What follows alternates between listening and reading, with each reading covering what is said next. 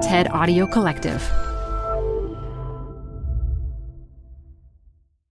Welcome to the Canva guided meditation for stress at work. Impending deadline? Generate Canva presentations in seconds. So fast. Brainstorm got too big? Ooh. Summarize with AI in a click. Writer's block? Release with Canva Magic Write. Magical. Stress less and save time at canva.com. Designed for work. This episode is brought to you by Progressive. Are you driving your car or doing laundry right now? Podcasts go best when they're bundled with another activity.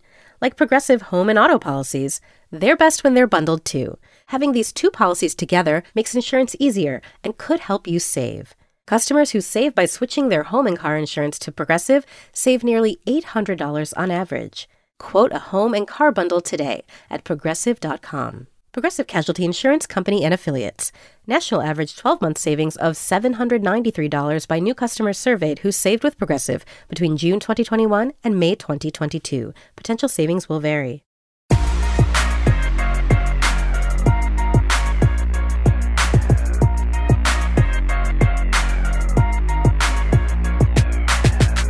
Hi, everyone. You're listening to After Hours. I'm Young Mi. I'm Felix. And I'm me here. How you doing tonight? Good. Before we get into tonight's episode, I needed to talk to you guys about something really, really important. And we should do this offline, but why not do it online? Oh, God. But I'm thinking we should rebrand After Hours. Yes. So Meta is taken. Yes. It's rebranding season. Exactly. So maybe we should call this Mega or Super Mega. Yeah. What do you think? No, maybe we should call it Verse because I think the rest is already Yeah, copyrighted. very good. Oh, okay. So obviously I need to spend at least a little time tonight talking to you guys about this Facebook rebranding. Yes. I think we have to. And then, Felix, I know you brought in a related topic. Yes, I think very closely related. I've been following Snap and find it completely interesting and fascinating what's happening at that company. Great. Let's All do right. that. And then here you brought in a big topic. So I wanted to talk a little bit about inflation. I mean, it just... Oh, super interesting. That is the nature of our podcast. I say inflation and Felix says super interesting. Yes, and did you see me perk up? Yeah, this is why I love this podcast. I tell you what, why don't we do inflation first? Because that's in a lot of headlines. And then we'll cover up the rest of the topics as well. Perfect. Sounds great.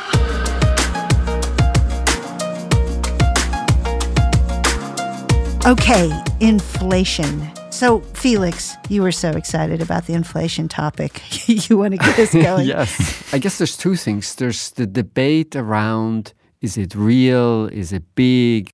And then related, but a little different, is what are the consequences if it really happens? Mm-hmm. What if after almost 30, 40 years of really having moderate inflation, always below 5%, what if it's now different? What are the likely consequences that individuals will see, businesses will see as a result of much greater inflation? Yeah, this is just such an interesting topic today because as you pointed out, Felix, we have not seen it in so long. And a generation has grown up without it being a consideration, basically. Mm-hmm. So I think the first thing to think about inflation is to realize that it actually might not matter at all. It's useful to anchor our mind in a setting where it doesn't matter. So what do I mean by that? So just imagine that all price levels double, including your salary or wage. It's totally meaningless. Yep. Inflation in that setting is completely meaningless. So it's really useful just to begin with that baseline. And then you have to kind of leave that world and you have to ask yourself, well, wait a second, what if it happens differentially at different times for different people and for different goods? Right. Then we end up in a world where it does matter. So, for example, wages or salaries don't rise as food prices rise. Well, now we have a problem. So the first intuition is when inflation happens, it really matters how it happens. If it happens evenly across everything, nothing matters. If it happens unevenly, it can really matter and it can put people in tight spaces.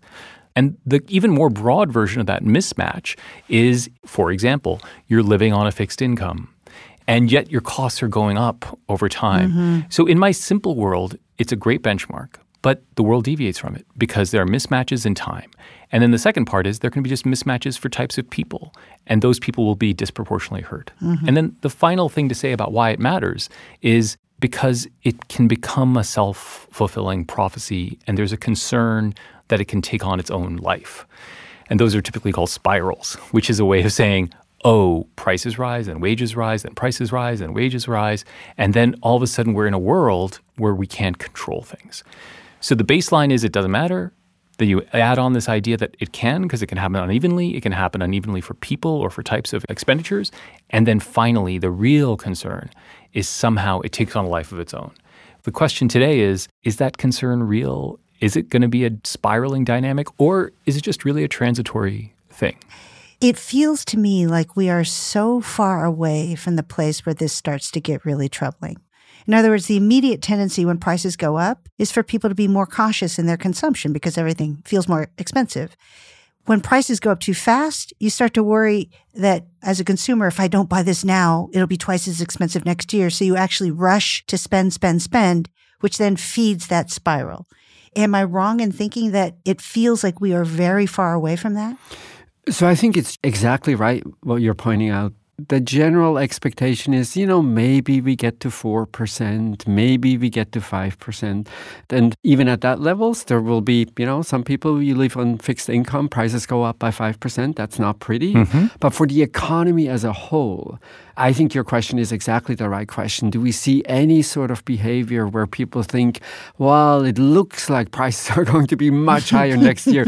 And I would say housing conversations sometimes sound a little bit like that, in particular if you live in one of the hot markets. But in general, I would agree. And it is true that having very moderate levels of inflation, which funny enough, is the goal of most central banks, not to have zero, but to have 2-3%, because it gives a little wiggle room for many economic decisions. At this point in time, at least, it's a far more likely outcome than any sort of dramatic spiral. And when there is this bit of inflation, and as you said, we're looking at a generation that has never really experienced any meaningful inflation. So in this new world of inflation, as you put it, there are losers, so anyone living on a fixed income. Mm-hmm. But for every loser, are we correct in assuming that there are also winners? So if you have a fixed rate mortgage, in other words, are there folks out there that benefit as well? Absolutely. Your example of the fixed rate mortgage is a great one. If interest rates start to rise, because with inflation, we would expect interest rates to rise because you have to be compensated to save in a different way. Once inflation starts to rise and you have a fixed rate mortgage, you're winning big. If you're a company that's able to kind of pass on price increases in a more effective way, and you have a mismatch between the way your inputs are rising versus your outputs are rising, and we see this throughout the economy, that can be a winning place to be as well. I think the really interesting thing about inflation today is just how heterogeneous it is. And by that I mean there is stuff that is going up a lot, like 20% a year.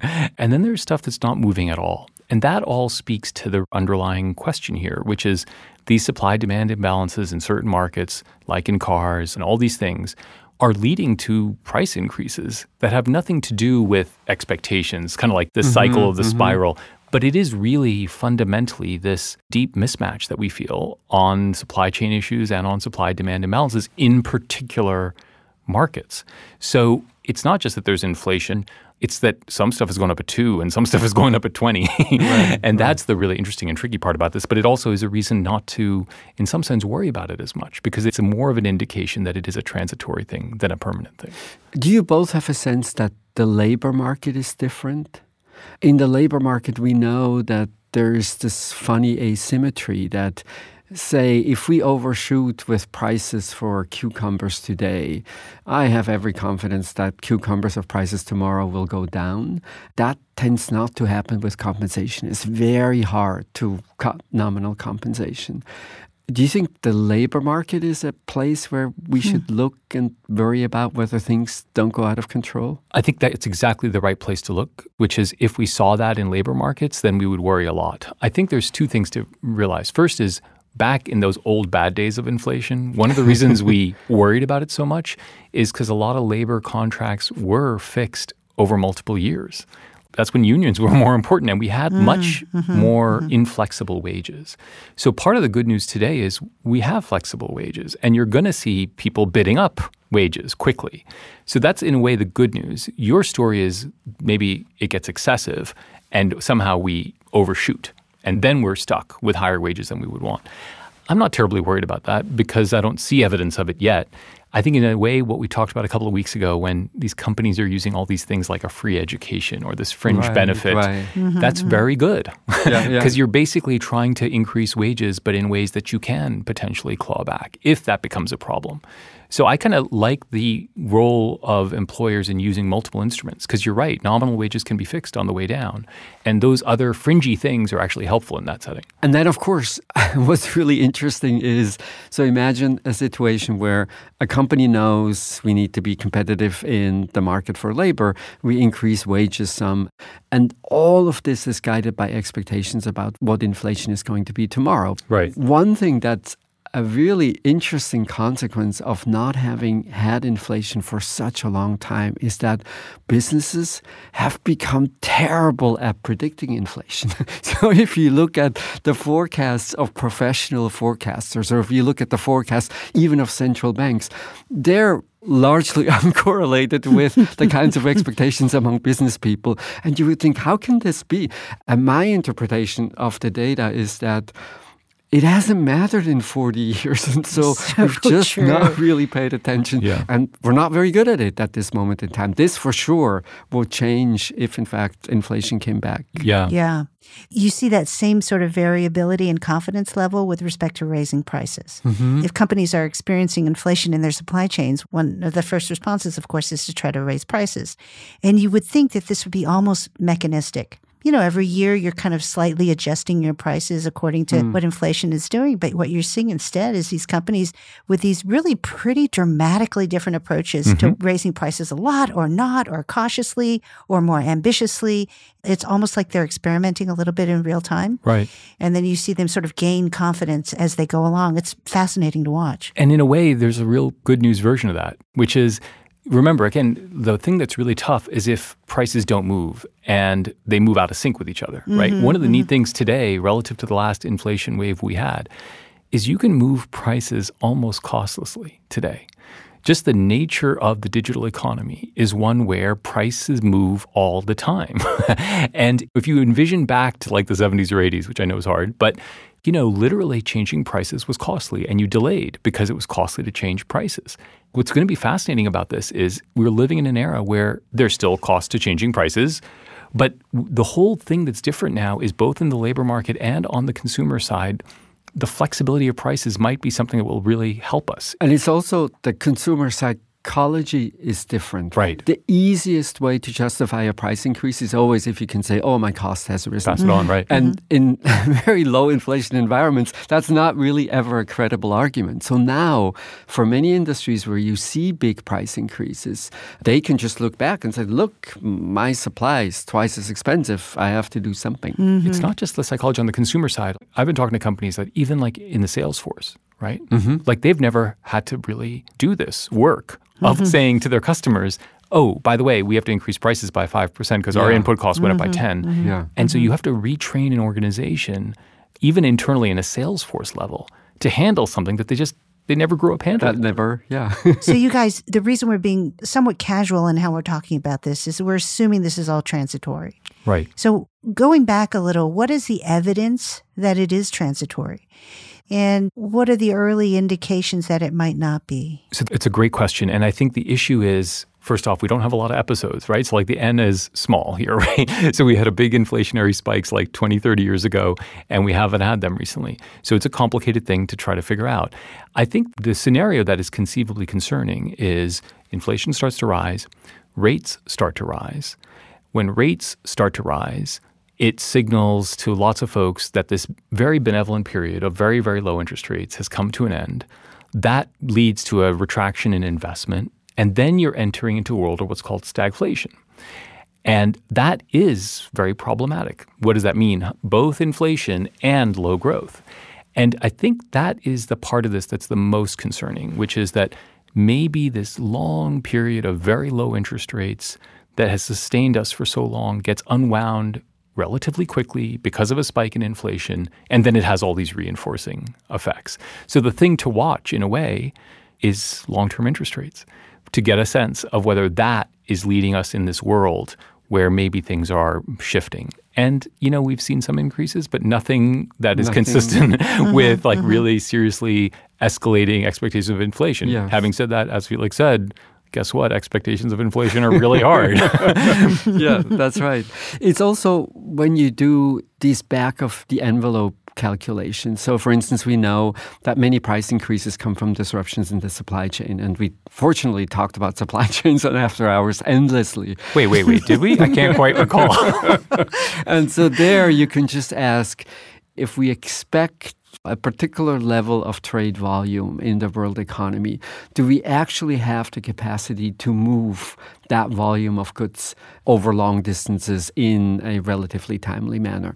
And those back-of-the-envelope calculations largely say the containers are out of place, we don't have workers where we need workers, but it's not a fundamental mismatch in the sense that we need 50 million containers that we just don't have and they're not getting produced for some reason. So from a capacity point of view, for most industries, even where you see these rapid price increases, the capacity that is available in theory, it's not usable at this moment in time, but it seems sufficient to cover demand, at least over the next couple of years. So the idea being that it should recalibrate over That time. it should recalibrate. But to your point, Mihir, no one quite knows how to undo that mess, right? Because it's this intricate puzzle where everything depends on everything else. And how to get out of it. Yeah. And that speaks to when we talk about it as transitory, I don't think we're talking about a month or two. Yeah. Right? Yeah. So transitory means it's looking like a year plus, year and a half. In addition to the sort of how long it's going to take to untangle the supply chain, if you layer on top of that the fact that people are still buying lots and lots of goods. Yes. In other words, we are still undergoing some really significant shifts in our consumption patterns. Right. So people are still working from home, so they're still trying to get the right office furniture. They're still doing stuff on Zoom, so they're investing in a new computer monitor, and lots of folks are still shifting geographies. And so those shifts in consumption patterns are also going to take not weeks to reach a new equilibrium, perhaps a year or two before we reach an equilibrium. Yes. So it's still sort of feeding this period of uncertainty. And in a way, we're in an unusual economy, right? Because we have a feeling we're towards the end of the pandemic. And in lots of other places that cause these supply chain disruptions, to the extent that they're a result of COVID, many other countries are far away from the end of the pandemic. And so that's another reason to expect it to last for quite some time. And I think once this is not for a couple of months, but for a year or a year and a half, it takes on a different kind of political salience for people. And so the other piece to watch is just how this trims people's policy ambitions, how it changes people's political stances, and how it becomes part of this larger debate. In particular, because one of the recipes to fight inflation is that central banks, and the Fed in particular, have become over time, starting in the 70s, much more aggressive at raising rates in response to sometimes very weak evidence that inflation is a real problem. So they respond more quickly and they respond more forcefully, but also in this essentially almost zero rate environment that we've had for a very long time. That's not something that people are used to, right? Yeah. So imagine So if the Fed all of a sudden goes away from the way they try to control inflation right now to sort of a more traditional recipe where you see rate increases, maybe quarter after quarter after quarter, rates go up with huge impacts on the housing market. That's a different world. And political dynamite. But it's also interesting, Felix, because from a policymaker's point of view, the thing that people have been worried about during COVID and the global financial crisis was deflation. Right? So imagine the kind of head-spinning nature of this, right? Which is we've been worrying about deflation, so we've been keeping rates low, doing all these remarkably unique things at the Federal Reserve because we've been worrying about falling price levels. And now on a dime, I got to think about spiraling ones. That's confusing. But I think, look, this is something that it's transitory maybe, but transitory does not mean week to week. This is something that's going to be on the horizon for the next 12 months. And we're going to have to get used to it and get used to thinking about it in a different way.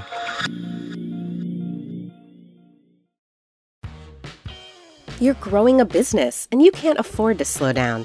If anything, you could probably use a few more hours in the day. That's why the most successful growing businesses are working together in Slack. Slack is where work happens, with all your people, data, and information in one AI-powered place.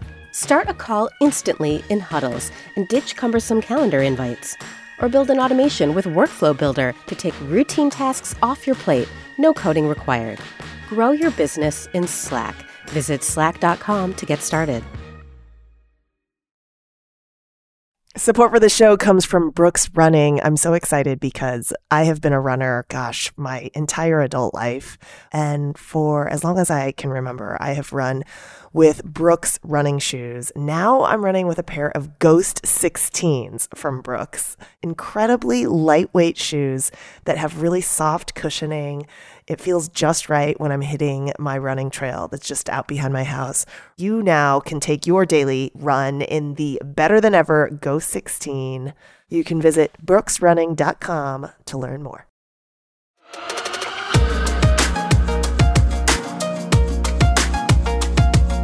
Okay, so guys, I have to ask you about this Facebook story, or I'm sorry, the Meta story. From what I hear, I've read two reactions. One is the cynical view, which is this is a way to distance themselves from an increasingly tarnished Facebook brand. And then there's the more generous view, which is this is sort of a statement about the greater aspirations of the company. So what was your reaction when you heard the news? It does coincide with them being more serious and being more specific about how much they will invest in metaverse and everything that's related to that part of the business. So maybe the completely cynical view is not exactly right. Mm-hmm. But of course, the timing couldn't be worse. The particulars of the timing, I think, is really what invites the cynicism. Yeah, I confess I'm on that cynical side. You know, whenever I see a large corporation characterize their problems as a PR problem or a communications problem that's going to be fixed with a rebranding, I'm always so skeptical. Mm-hmm. You know, the number of times you hear people saying, we got a communications problem, we got a PR problem. And the answer is, no, you have a problem. Mm-hmm. And I think this is just a reflection of them not fully acknowledging or coming to terms with how deep the problem they have is. And I think that's a little worrisome. I don't know. What do you think, Young Mi? Well, so I think I'm in the minority. I think this is a genuine rebranding. Oh. I think it reflects a genuine attempt to signal that this company's core identity is now associated with something larger than Facebook. And at the same time, I think it solves an important internal organizational issue, which is they now have this top co called Meta. And then underneath that, they've got Instagram and Facebook and WhatsApp, which means that there's now a Facebook CEO who sits below Zuckerberg on the org chart, which means that Zuckerberg now has a layer of distance. Yeah. At the same time, he doesn't give up control because he's sitting on top of that. So in this regard, I think it's not so much a way for Facebook to rebrand itself, but for Zuckerberg to begin to rebrand himself as a person who runs a larger portfolio of projects, of which Facebook is simply one of many. And I think it's a reflection of how he wants to spend his time, not so much on Facebook, but on the metaverse he's building. And then it has a whole bunch of pragmatic advantages. So it allows the company to begin to separate different lines of businesses in a much cleaner way. So the metaverse is a huge investment on the part of Zuckerberg. And by creating this topco, you can now break out all the investment dollars in one part of the portfolio and still protect the profitability narrative associated with the core Facebook product or the core Instagram product. And then finally, it gives you just a lot of flexibility to have an umbrella portfolio brand because now you can add things. You can also be flexible about what you end up jettisoning over time because it now means that all of these sub-brands become a little bit more dispensable. So I think it gives Zuckerberg a lot of flexibility in how to build this larger portfolio of pieces. And I think he's really serious about wanting it to be a larger portfolio of pieces. But listen, we don't have a lot of time to talk about this tonight, but you have to promise me that we get to talk about the metaverse on a future episode. I would love to. Yeah. I think it would be great. Okay. And Felix, I'm going to turn to you now because you wanted to talk about Snap, which is somewhat related to this conversation. Yes, I think it's closely related. So first observation about Snap is the company continues to grow very quickly. They're now at about 300 million daily average users, which is 25% more than they had last year. And perhaps most importantly, about half of the users are between 15 and 25, which is, of course, exactly the segment where Facebook is weak. The company did stumble this last quarter, and that alone is like a very interesting observation because it has a lot to do with Apple's new privacy controls. You might remember the advertising identifier that is now no longer available. It had a much bigger impact on Snap than it did on Facebook. And so their results came in, it's still a pretty interesting company, but at least Wall Street was bitterly disappointed about what they had to report. Yeah. And then maybe the third thing, and this is most closely related to your earlier point, Young Mi, is if you're looking for companies that are really way ahead in augmented reality, Snap is definitely one of them. They started out, you remember, they had these filters, which is basically, it's a photo of you with a mustache, that kind of thing. And then they moved from filters to lenses. They've now moved into 3D Bitmojis, which is essentially an artificial human that you can place on maps. It is just fascinating what they're doing in augmented reality. So Felix, you said the stock stumbled, but it was a little bit more than a stumble, right? It was like 20% down. There are a couple of really interesting lessons there. The first is they have been doing really well by effectively beating guidance kind of 10 quarters in a row. So it's a good example of how that game is hard to play. And once you stumble hard. But I think you're highlighting the really important things, which are the underlying metrics are kind of amazing. Yeah. So on daily active users, the growth is amazing. On average revenue per user, the growth continues to be amazing. The penetration inside that key demographic is massive. It's close to 90%. So they are really firing on all engines in many ways. So I completely agree with you that they are just a remarkably dynamic company. Even the way they've positioned themselves as a camera company, I think is just brilliant. And the way they've pivoted from their roots, I think gets them in a position relative to Facebook to capture the meaning, whatever it is, of a metaverse, more closely than anyone else. Super interesting. What do you think, Young Mi? What's your take? I agree with Mihir. I'm paying a little bit less attention to what's happening with the stock price and more attention to the underlying fundamentals. And I'm glad we're talking about Snap because they're such an overlooked player in the social media landscape. And I think the thing that I have found to be the most impressive is not only is their user growth strong, and not only are their demographics so strong, but their psychographics are amazing in the sense that they have a user base that they have trained to sample new features, new benefits. So Snap is an innovator, and they are constantly rolling out innovative features and products. And their users embrace that in comparison to Facebook, which whenever it rolls out a new feature, the first reaction from Facebook users is to always hate whatever everybody hates Facebook everything. Yes, everybody hates any kind of new innovation that Facebook comes out with, even when they eventually come to like it. Whereas with Snap, they can roll out experiments, many of which end up being incredibly sticky and then mainstays of the service, like stories, like the Snap Map.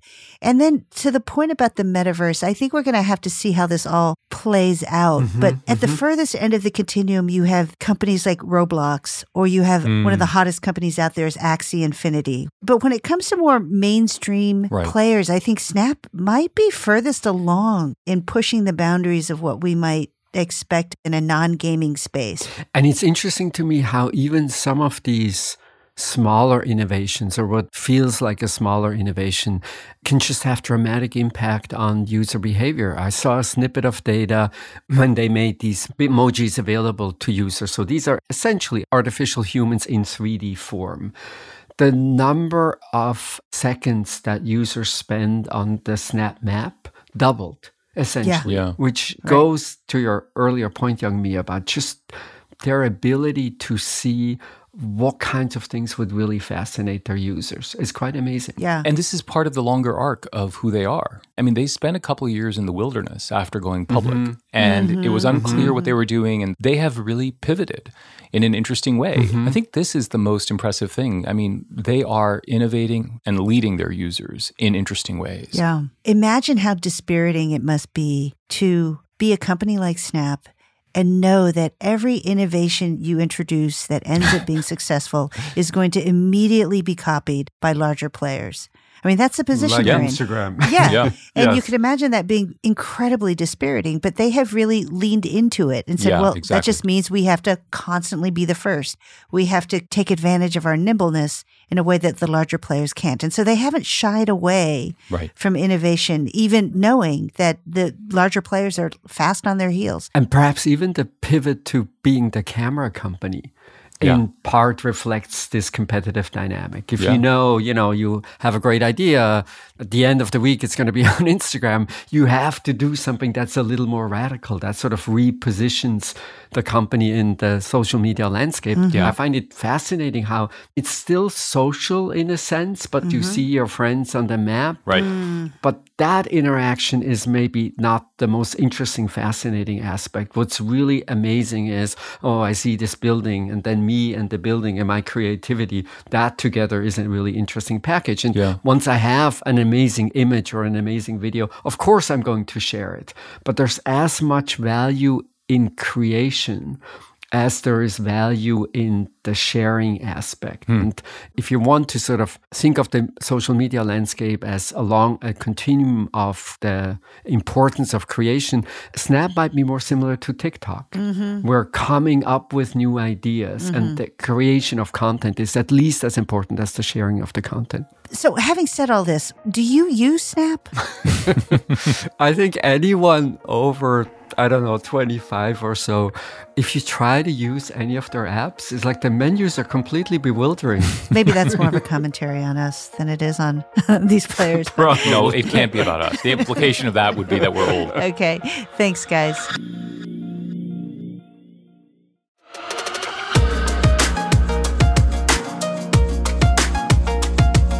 Okay, picks. So I have a pick that actually was inspired by something you talked about in a previous episode, Mihir. And that is, remember when you talked about Patagonia provisions? I love that. And salmon, how interesting it was that Patagonia is now starting to sell food. So coincidentally, I got a gift recently, and it was a bottle of Patagonia wine. What? So as part of their provisions, they are now offering wines. They are all natural, environmentally friendly wines, which in this case means using really low intervention winemaking techniques that rebuild damaged soil and promote biodiversity, that also draws down carbon. I mean, it's absolutely fascinating. But the reason I said this, I had this bottle of rosé, and it was fabulous. Oh, it was really, really delightful. So I would recommend checking it out. That is interesting. I love the idea, Young Me, that this wine can trigger a conversation that's not like, oh my God, how oaky and I sense of raspberry, but instead can be like about the supply chain and how it has an environmental impact. I think that's a wonderful thing, it seems like. Mihir, I could not agree with you more. Wine that provokes conversation almost always requires a particular kind of connoisseurship. Oh, this is a 1986. And if you're not a connoisseur, you're really excluded from being able to talk about the wine in an interesting way. Even if you're a wine neophyte, you can have a bottle of one of these wines and you can have a fascinating conversation about how wine is produced. Interesting. And the website really enables that. So it's that is great. Really delightful. It also, of course, comes back to tinned fish because they have fantastic anchovies and mackerel. There's always a reason to talk about tinned fish. So, Mihir, you had a recommendation? Yeah. So sometimes you need a little candy on the internet, right? Like a little piece of something. Sometimes. Exactly. And often, it's like the latest episode of Baking Impossible. But I want to suggest kottke.org. KOTTKE.org. What is it? It's one of the oldest blogs on the internet. It's founded by a guy named Jason Kottke. And every day he posts the most wonderful, curious things about the world. So, for example, he'll have photos and videos of the degradation of icebergs in the Arctic Circle. He'll have the original prototype for the iPod. So it is just the most fantastic set of curio you could imagine, presented to you super visually every day. It's really old school because it's like an old hypertext blog almost, right? But he just has incredible taste. And it's always interesting. And it could be anything. It can be anything. It can be any topic. I'm looking at it right now. It's kind of hilarious. So there's this random post on a bunch of epidemiologists that analyzed all the health risks in a James Bond movie. Exactly. From all the places he travels and all the things he exposes himself to. There's all this NASA Young Me deep space imagery with music. There's like this artist who takes photos of herself against really beautiful wallpaper and like your camouflage. Fabulous. Very visual, Lego by the way. Sculpture. Did you see that one? I know. Everything is super visual. I mean, it's obviously all eye candy, And it's just fantastic. I love it. Yeah, there you go. So Kottke.org is my. Kottke, okay. Perfect. What a great recommendation. Yes. Okay. And then Felix. I'm going to do something that I don't think I've ever done. I'm going to recommend a film that I have not seen myself. So the movie is Wes Anderson's The French Dispatch. Wait, are you getting like a payment from the PR agency? Yeah. I wish. No, I have to say, I just love everything about Wes Anderson. Like his style of movie making is so creative. It's so visually appealing. It's often this wild mix of cartoonish and live action. It goes back and forth between black and white and color.